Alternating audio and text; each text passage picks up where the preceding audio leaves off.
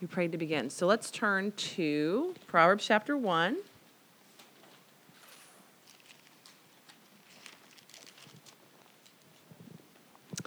We're going to read starting in verse 1. The Proverbs of Solomon, son of David, king of Israel. To know wisdom and instruction, to understand words of insight, to receive instruction in wise dealings, in righteousness, justice, and equity, to give prudence to the simple, knowledge and discretion to the youth. Let the wise hear and increase in learning, and the one who understands obtain guidance. To understand a proverb and a saying, the words of the wise and their riddles. The fear of the Lord is the beginning of knowledge. Fools despise wisdom and instruction. All right, so today, this is an overview of the book of Proverbs, and so that's a little bit challenging because we're not just diving into a text. You're trying how to not make it dry, right, and technical. And I read about maybe 4 different commentaries I looked at on the introductory material, and it's fairly dry.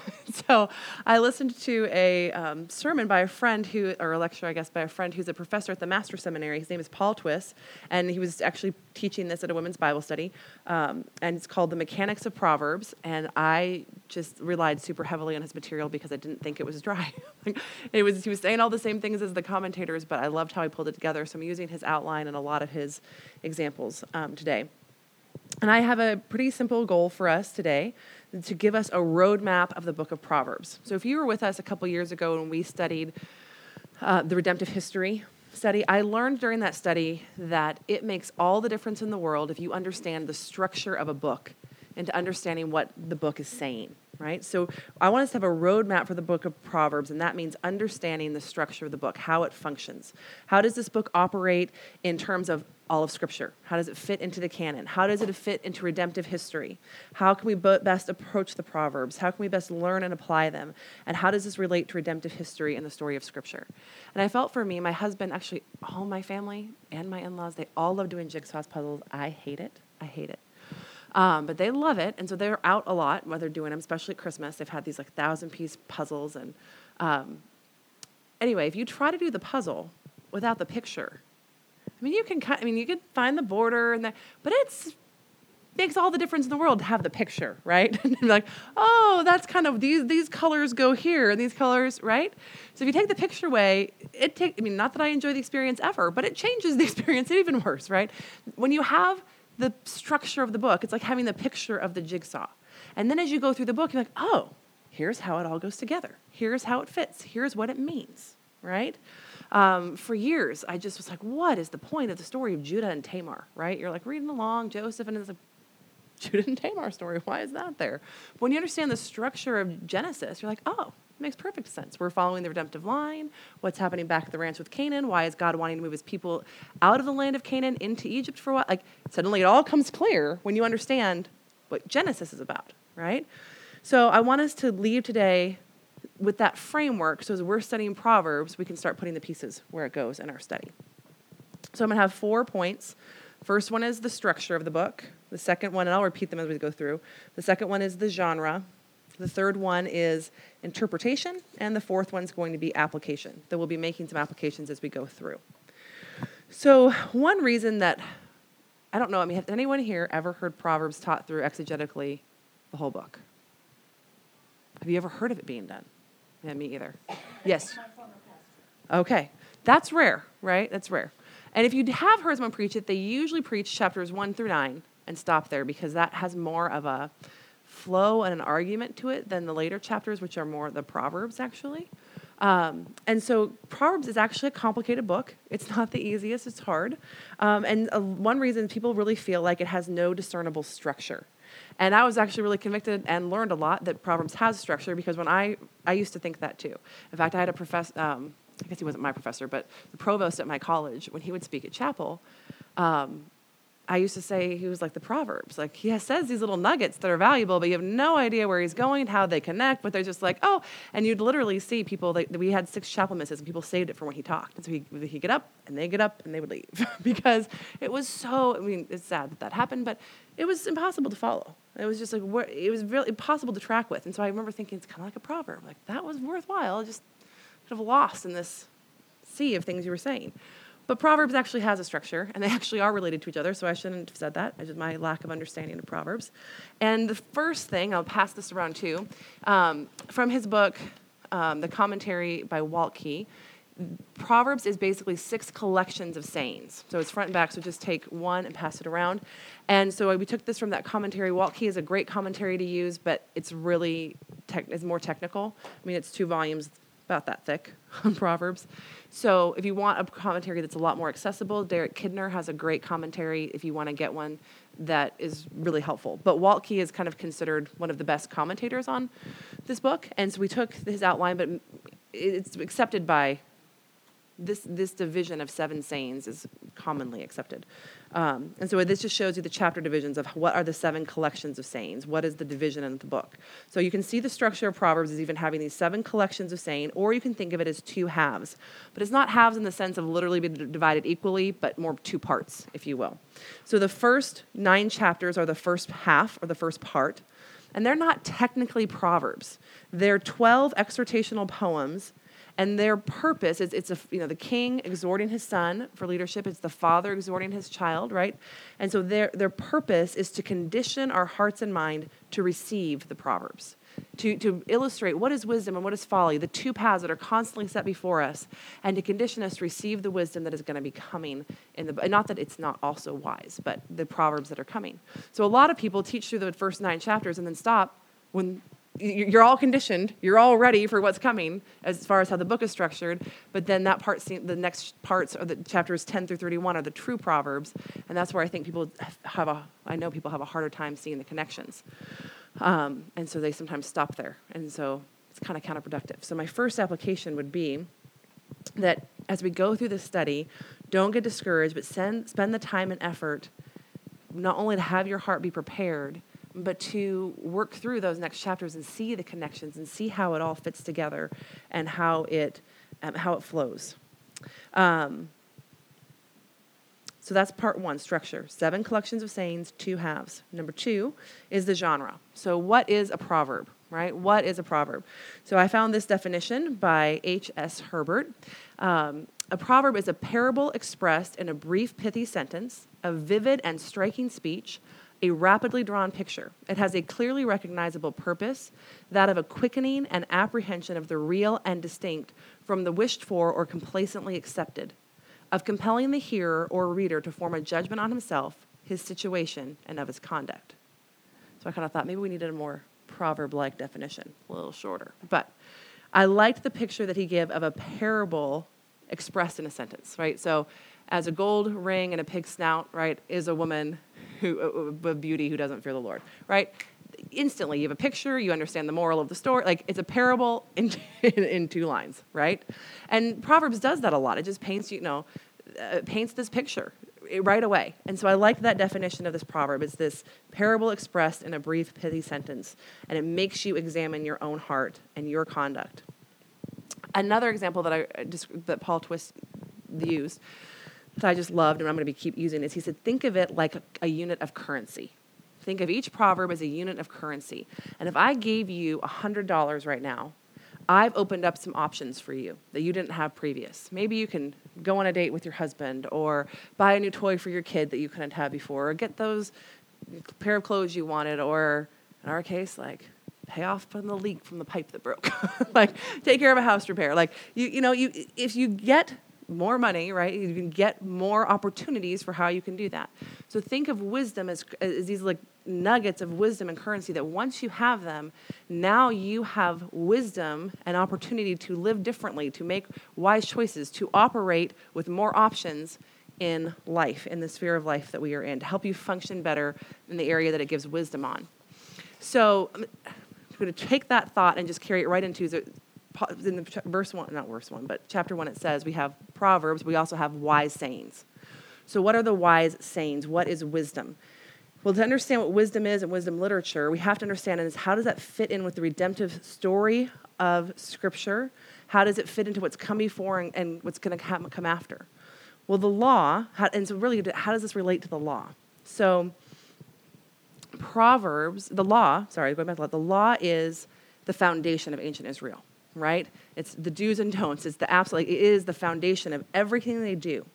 But the law doesn't teach you, so think of the law as a lattice or a grid. So if it's a lattice, it gives you all of your, like these are your unmovable points, but it doesn't tell you how to live in the in-between space, the gray areas. So the law, for example, says do not lie. But it doesn't tell you how you're supposed to comfort someone who's grieving. It doesn't tell you when you're supposed to be really firm when you rebuke your child and when you need to let it be a shoulder for them to cry on, right? It doesn't tell you how to answer your boss in a difficult situation at work. It tells you don't lie, right? It tells you don't commit adultery. It doesn't tell you how you're supposed to engage appropriately in a right relationship with the opposite sex. It tells you know where the line is. What does it mean? There's a lot before you get to that line, right? In a relationship. It doesn't explain that. So Proverbs and wisdom literature, Job, Ecclesiastes, they're what fill in the lattice. They're what fill in the grid. Because most of life is lived in that gray space, right? And so it comes in, how do you suffer? The law doesn't tell you how you suffer, but Job does. How do you suffer as a Christian? How do you suffer in trial? So the wisdom literature fills in. And that's how it fits together, if that makes sense, and how it works. The other thing that we have to, and so then, if I could go back and like rewrite these lessons, one thing I'm like, bonus points, if you come in and tell me connections you make between the law and the Proverbs as we go through the study. Maybe just have a highlighter that's a different color than you normally use. And if you come up with a proverb that's like, oh, that ties into something that comes before, highlight it in blue, and share when we have our lesson time. Look for the connections between the law and Proverbs because they abound. The second thing, so we have Proverbs, we have these wise sayings. We're seeing that it fits in redemptive history by filling in the gray space and how we're to live wisely within the framework of the law and God's commands, right? But also, these are the Proverbs of Solomon, son of David, king of Israel. We can't gloss over that. The Davidic covenant, right?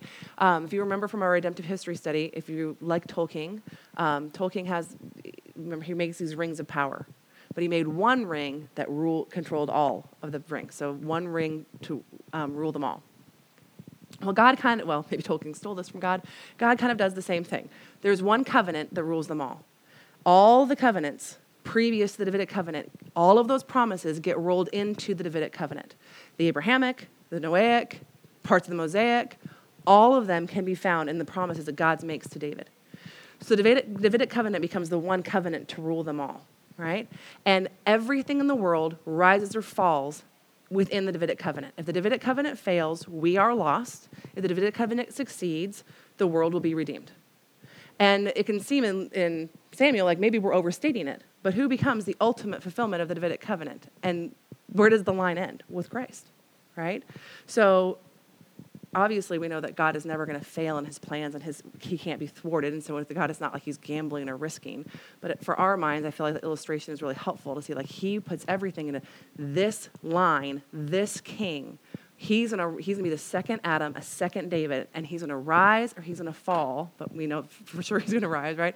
And that's gonna set the trajectory of the world and if redemption can be accomplished. So when he says the Davidic king of Israel, he's talking about the Davidic, this is the king of David, so i.e. we're talking about the Davidic line, the Davidic covenant. And as we've seen through our whole study of Samuel, as the king goes, so goes the people.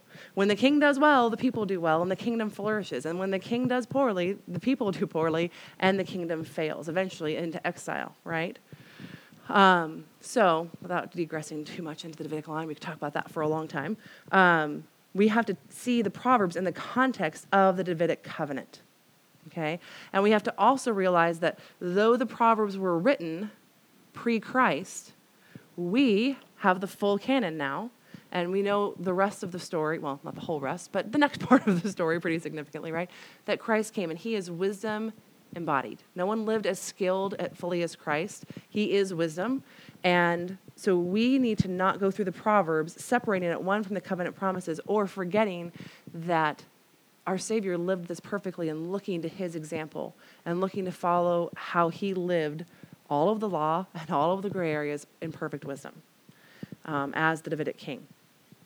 Which brings us to, right, the fear of the Lord. So still under genre, we've looked at what is a proverb, what is wisdom, the Davidic king, all set up in this first chapter, but it also says the fear of the Lord is the beginning of knowledge. So remember, if wisdom is currency, our currency doesn't hold value everywhere. I can't go, right, and spend dollars in Israel. I have to put it into Israeli money, right? I have to go to a bank and transfer. So your currency is only valid in your country, in your nation, where it is, or the people who have deals with you, right? It's not valid everywhere. The currency of Proverbs, the wisdom of Proverbs, it only has value with those who fear the Lord, right? If you don't fear the Lord, you can have this book have no value for you at all. So what is the fear of the Lord? Simply put, to submit to God's will. Fear of the Lord is a reverential awe, but it goes past that into submitting to God's will. One commentator said it is the affectionate reverence by which the child of God bends himself humbly and carefully to his Father's law. It's the affectionate reverence by which the child of God bends himself humbly and carefully to his Father's law.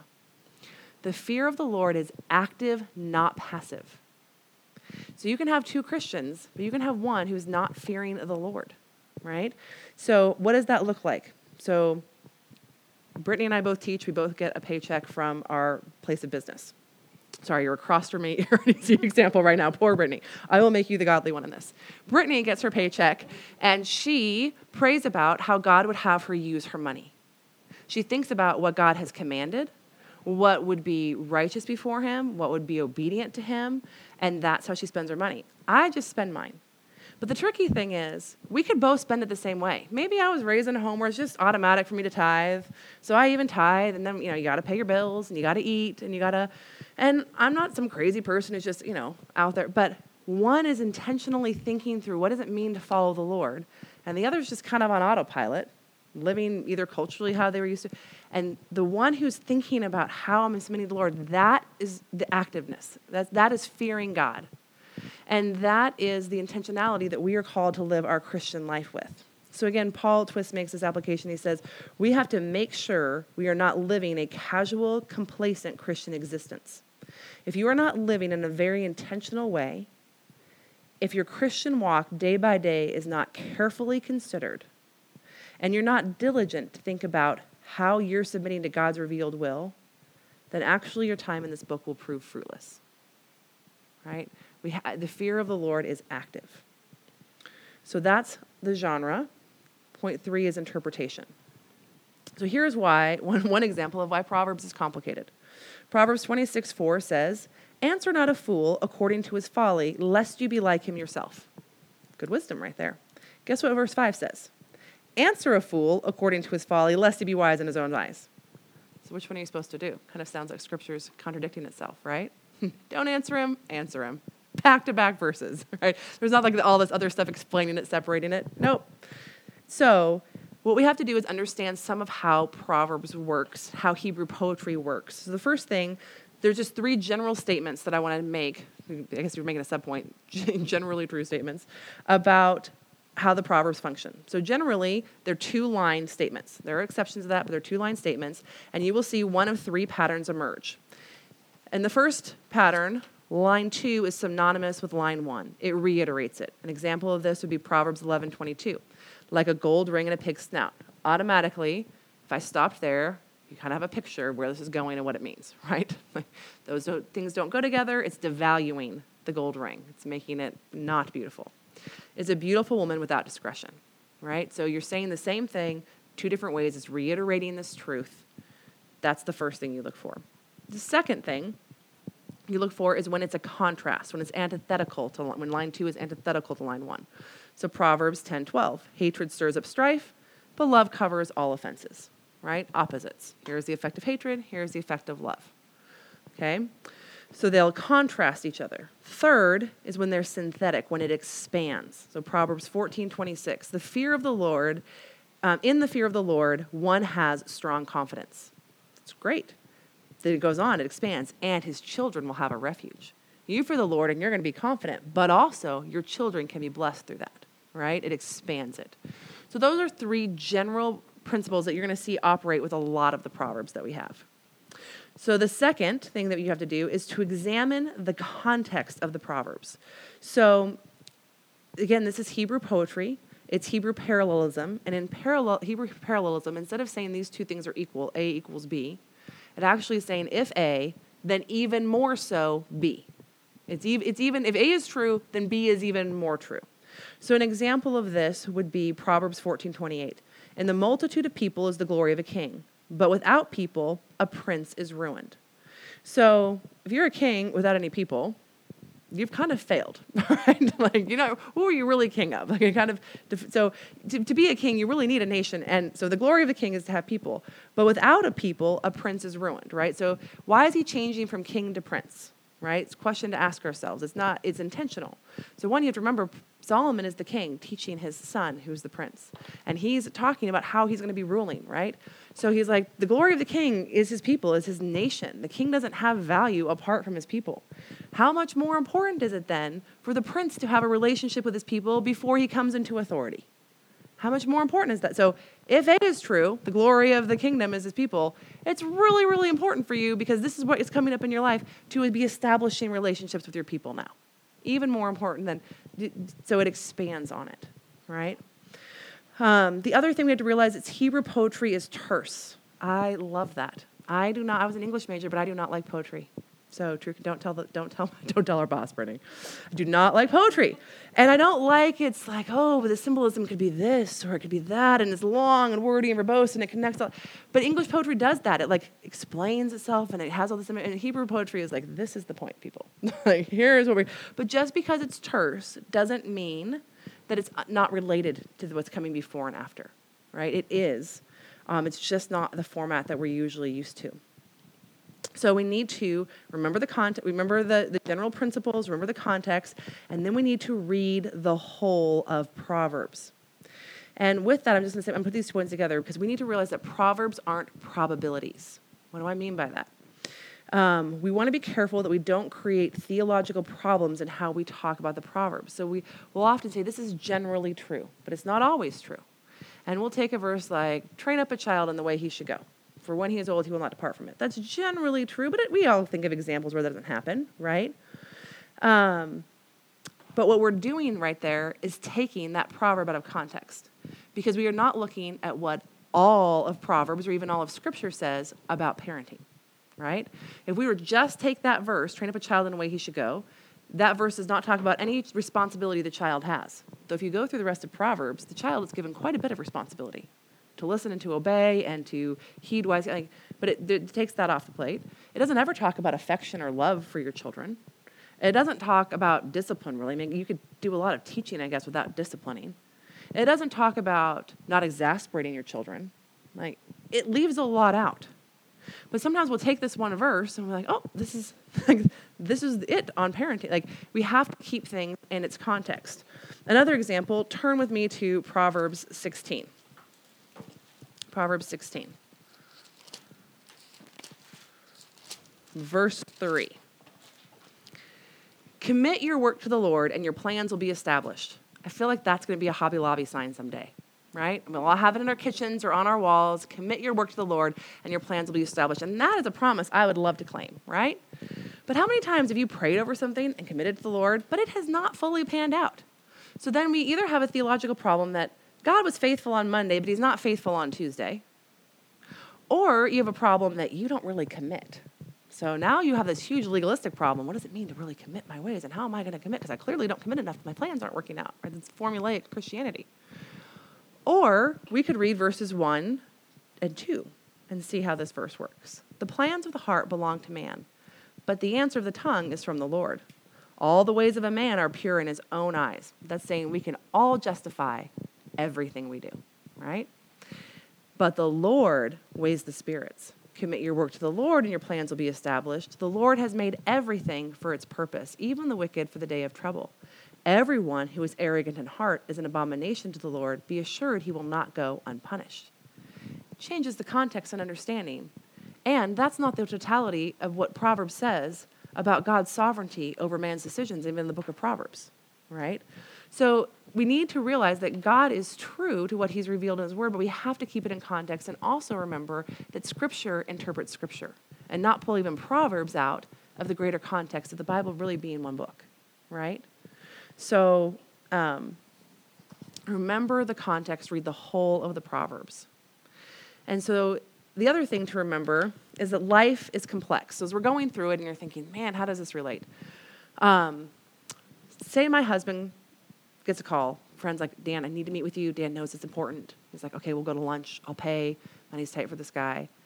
That's going to have ramifications in our life. So one, Dan's just made a financial decision so that money is spent. So we're not going to spend on something else. Two, now he's a little bit behind at work, right? Because he's taking this time out of the middle of his day to do lunch. He doesn't always normally do that. So we might need to stay late at work to make up that time, which means he's going to come home late, and that's going to affect our parenting because he's going to get an hour or two less with the kids. And all these things are fine. Like that, this is normal in the course of life. We make these decisions. I don't mean any of this is. I'm just saying one simple decision can have ramifications throughout your whole day, right?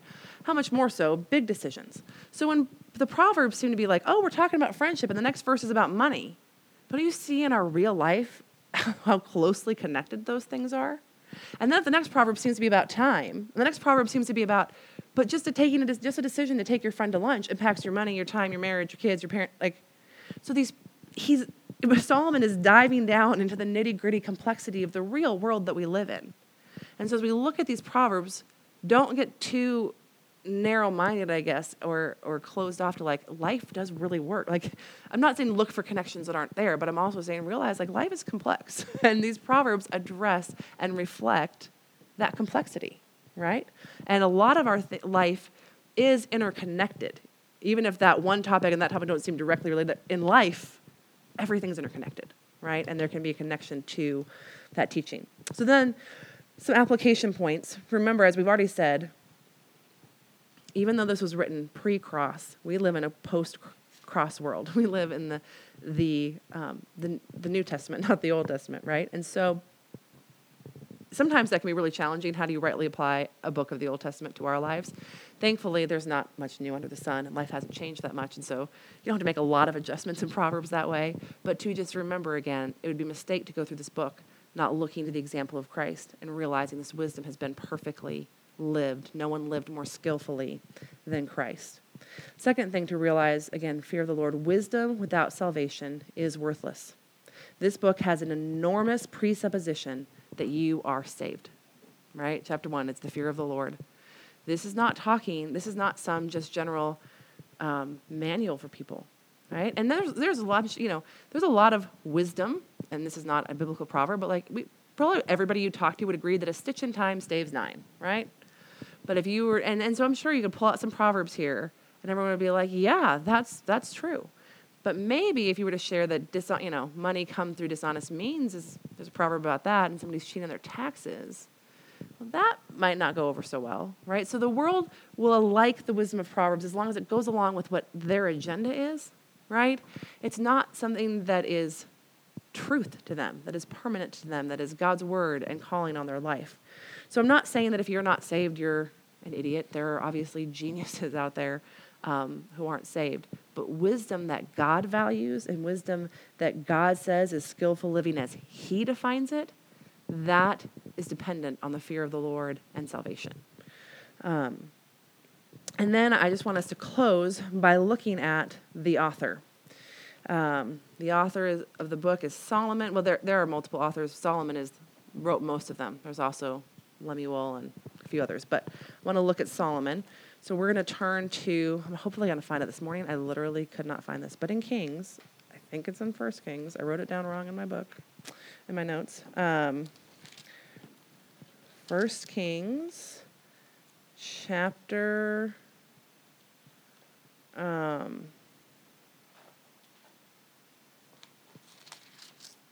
2. Yeah, it was there. I don't know why I couldn't find that this morning. Okay, 1 Kings chapter 2. So let's just consider Solomon. He's writing these books, but Solomon was the 10th son of David. He was the second son of Bathsheba. So let's just remember the context of what she's coming into. He's the son of what probably everyone thought was that woman, right? Like, things really went downhill in the kingdom after that. He saw his sister, would have known, but around his sister has been raped by her, was it cousin or brother, which led to brothers killing each other, which led to Absalom basically starting a little mini civil war of rebellion. He personally, Solomon, had another brother want to take the throne from him, which would eventually have led to his death. So he's seen kind of it all, if you will, right? Like, he has seen the ugly, ugly side of life. But listen to what David says to him in 1 Kings chapter 2. When David's time to die drew near, he commanded Solomon his son, saying, I'm about to go the way of all the earth. Be strong and show yourself a man, and keep the charge of the Lord your God, walking in his ways and keeping his statutes, his commandments, his rules, and his testimonies, as it is written in the law of Moses, that you may prosper in all that you do and wherever you turn, and that the Lord may establish his word that he spoke concerning me, saying, if your sons pay close attention to their ways, to walk before me in faithfulness with all their hearts and with all their man on the throne of Israel. Do you notice right here, like as he's going through like statutes and commandments, it sounds like what Solomon opens up Proverbs with. You need to keep all these things. And then he says, as it is written in the law of Moses, right? You need to keep God's word. You need to know God's word, and you need to keep it. Turn to, this was the one I couldn't find, 1 Chronicles 11. Turn to 1 Chronicles 28. 1 Chronicles 28. A parallel account of David's charge to Solomon. I'm going to start in verse 7. It says, I will establish his kingdom. This is, I think, God's promise to David. We'll go back to verse 6, actually. He said to me, it is Solomon your son who shall build my house and my courts, for I have chosen him to be my son, and I will be his father. I will establish his kingdom forever, if he continues strong in keeping my commandments and my rules, as he is today. Now, therefore, in the sight of all Israel, the assembly of the Lord, and in the hearing of our God, observe and seek out all the commandments of the Lord your God, that you may possess this land and leave it for an inheritance to your children after you. And you, Solomon, my son, know the God of your father and serve him with a whole heart and with a willing mind. For the Lord searches all hearts and understands every plan and thought. If you seek him, he will be found by you. But if you forsake him, he will cast you off forever. Be careful now, for the Lord has chosen you to build a house for the sanctuary. Be strong and do it. Then turn over to chapter 29. David is praying before the people, and he says in verse 17, I know, my God, that you test the heart and have pleasure in uprightness. In the uprightness of my heart I have freely offered all these things, and now I have seen your people who are present here, offering freely and joyously to you, O Lord, the God of Abraham, Isaac, and Israel. Our fathers, keep forever such purposes and thoughts in the hearts of your people, and direct their hearts toward you. Grant to Solomon my son a whole heart, that he may keep your commandments, your testimonies, and your statutes, performing all, and that he may build the palace for which I have made provision. Over and over and over again, David is saying, keep the commandments, walk in the ways, be strong and courageous to keep the commandments and walk in the ways and keep the statute. Like, you almost feel like Solomon's really just writing down what David had been telling him after I read all of that. But how does Solomon's life go, right? And then Solomon gets, God, what can I have? Can I have wisdom? And God makes him the wisest man ever, right? And Solomon has 700 wives and 700 wives, 300 concubines. He multiplies the chariots. He violates all the commands, right?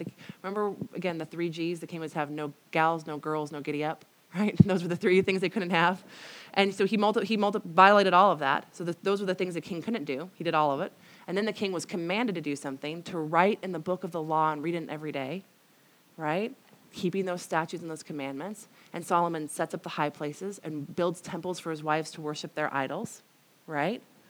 Solomon writes the book of Ecclesiastes, where basically every kind of promiscuity under the sun is mentioned. I did wealth, I did women, I did wine, I did money, I did like every category you can think about, and he calls it all vanity, right? God says, because of what you've done, I'm going to tear the kingdom from you. And he goes, as long as it doesn't happen during my lifetime. I mean, kind of this indifferent attitude toward this judgment from God, which despite all of David's failings, he didn't ever have an indifferent attitude towards God's judgment, right? That always broke him and brought him back.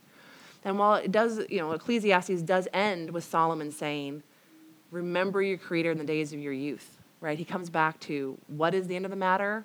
You need to do what I was told to do. Remember God and follow him. So I do believe Solomon was a believer, but it goes back to that active fear of the Lord versus the lack of, right?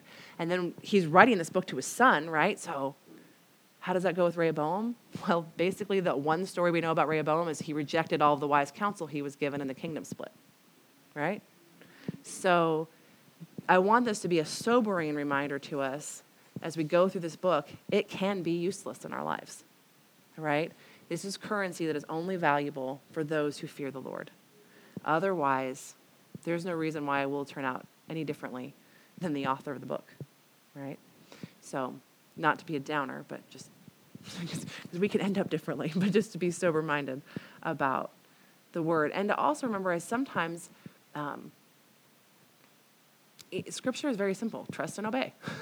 The message, trust and obey the word, which you have to know and do. And sometimes it can seem like, well, the application's always the same, but that's what Scripture says over and over and over again. And it's probably the area that most believers struggle the most in consistency and growth. Because, I mean, if Satan can keep us from our source of truth and from our food and our lifeline, then he's really incapacitated us, right? So don't let the repetition of the message make you grow dull to it. That's what I'm trying to say. All right, let us pray, and we'll be done. Father, I thank you so much for the opportunity to learn your wisdom from the mind of God. This book has come to us. You have revealed yourself, and you have revealed this wisdom to us, and I pray that we would be women who fear you and who are changed by your word, who are not passive in our fear of the Lord, but are active in it, and that this book would reap great fruit in our lives, that we would love you more, obey you more, trust you more, grow as you promised, that your Spirit is going to complete the work that you began in us. And this would be one of the ways in which he does that, one of the means through which we become more like your Son. And we pray all of this in Christ's name. Amen.